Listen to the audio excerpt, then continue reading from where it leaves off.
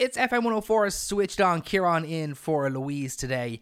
The Edinburgh Festival Fringe is one of the greatest celebrations of arts and culture on the planet, and it takes place every August in Edinburgh, which of course is Scotland's capital city, and I wanted to get a flavour of what it was like. Unfortunately, I have to be here and do the actual show, but luckily, Max Kane, producer of Select Irish with Louise Ty, which goes out every single Sunday at 10pm, he decided selflessly he would step in and tell us what it is. So I am joined right now from Edinburgh, live, by Mr. Max Kane. Max, hello, how are you? Hello, I'm amazing. It's been an amazing couple of days here. I've seen plenty of shows already, and Edinburgh is it's the place to be right now. It's absolutely amazing. Amazing. Is this your first time over at the Edinburgh Fringe Festival? Now, this is my third time in Edinburgh, but this is my second time at the Fringe. Last year, I spent 8 days at the Fringe, and I saw so much. This year, I'm here for 3 days, and yeah, I've seen a good few shows now, so I've got plenty to talk about. So tell me about what exactly is the Edinburgh Festival Fringe, as they call it? What exactly is it? So the Fringe Festival, it happens every single year. It's been going on for ages. It's just a little bit of everything. The whole city is kind of transformed. Down every street, you're going to find street theatre. There are plenty of pubs that are putting on stand-up comedy. There's the University of Edinburgh, especially, is particularly like transformed, and every classroom is being turned into a venue for stand-up comedy, theatre. There's music going on everywhere. There's just so much going on. So obviously Edinburgh then as well is an amazing setting to have this type of thing in, because all these type of different things, they don't just take place in big theatres, sure, they take place in like little Edinburgh pubs and kind of community halls, and pretty much anywhere where there's a performance space, they have shows on, don't they, for this festival? Yeah, pretty much every place that can be turned into a venue is turned into a venue. And you've got performers coming here from all over the world. And I mean, especially the Irish. There's a lot of Irish people over here. I keep on bumping into, so I did a drama and theatre degree back in college, and I keep on bumping into people that I used to know from college. Yeah, stand-up comedy is like the main thing. So last year I got to see some really fantastic people like Lou Sanders, Phil Wang. There's a lot. Oh, I got to see Shane Daniel Byrne this year as well. A really good Irish comedian. He was absolutely fantastic. It's all very, very affordable. And then there's plenty of places to go for food, drinks. It's the place to be. So tell me then about some of the shows that you've gone to see this time around. So this time around, as I said, I got to see Shane Daniel Byrne. It's really great to see. I got the last ticket for Shane, so he actually sold out the night that I saw him. I saw Monet Exchange. So that is a drag queen who won RuPaul's Drag Race, who also turns out to be a trained opera singer. So she got up on stage and told this incredible story about how like she found out she was gay, how she became a drag queen, how she won RuPaul's Drag Race, and then at the very end sang all of these different songs that were connected to different parts of her story. It was absolutely incredible. As well as that, I saw Lucy and Friends. This one was an interesting one. So it's this lady, Lucy McCormick, and she did a cabaret kind of drag kind of performance by herself. Uh, Halfway through, like I didn't know what I was getting in for. I was just like, oh, she looks cute on the poster, and I like a bit of cabaret. I'll go see this.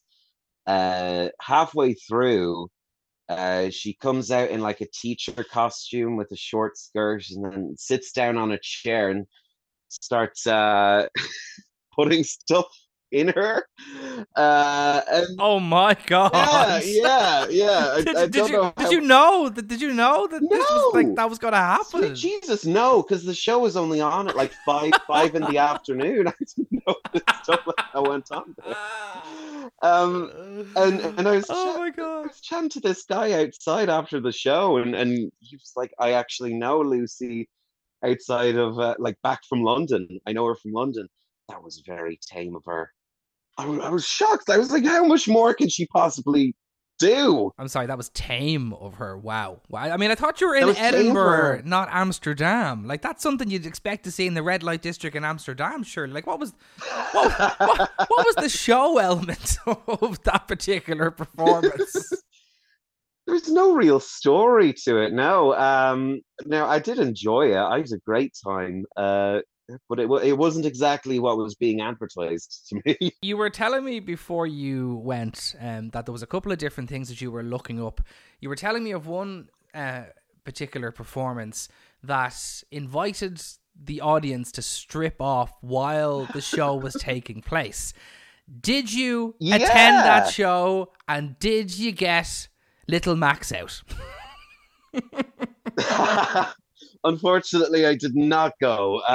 This show was, I can't remember the name of it. It was like Men in the Nip or something Yeah, like something like that. that, And there yeah. was a bunch of actors on stage that were just naked talking to each other. And they had a couple of select performances that were clothing optional performances for the audience. So you could go and take all your clothes off. And one of the rule, like the only rule was that you had to bring a towel with you to sit on. So Oh, I mean, Jesus. I could just imagine the smell of the chairs afterwards. Yeah, that You know, that of I course is mean, why I did not yeah, go. that's one of those shows I think where if you're going to go, you want to be at the first performance. Do you know what I mean? You don't want to be at like the last performance when there's been many bums on that seat. What if they didn't bring a towel? Oh Well, God. I mean, the thing is, like these venues, like there's a bunch of shows on throughout the day at each venue. So I assumed that after this clothing optional performance, they had to get out, and then another show came right back in, not knowing what went on like 30 minutes before. What are we talking about for for tickets for these things? Because obviously the like comedians is the kind of number one thing I suppose at Fringe, and there is some massive comedians, and those tickets I assume are expensive enough. But for the general other shows, what type of price are we talking for tickets? Oh, it's fairly reasonable. I'd say everything is kind of the same price. Now last year, Ian McKellen was doing a show here, and it sold out well in advance. That was you'd be paying like 50 or 60 quid. But you can actually see most shows for kind of the same price here. Like you could see somebody you've never even heard of for like 12 quid, and you could see a really big comedian like Ed Byrne or Dara Breen for the same price. It's fairly reasonable here. Well, that is very good. So talk to me about then Edinburgh itself. What's it like being there? You've been there now 3 times, I think you said. I've never been there. Is it a place you would recommend to go and visit? Absolutely, it's a gorgeous city. Like, I mean, I'm happy to keep coming here every single year. There's like, I mean, to put it in perspective of like what visually Edinburgh looks like, it's the place that J.K. Rowling based Harry Potter off of, like the massive castle in the very center of Edinburgh.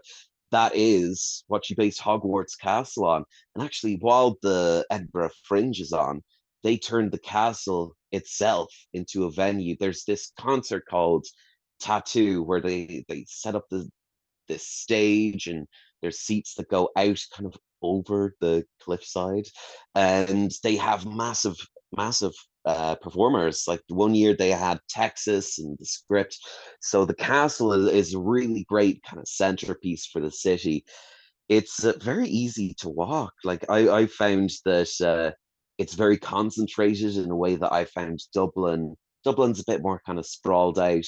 Edinburgh, everything you need is right in the city centre.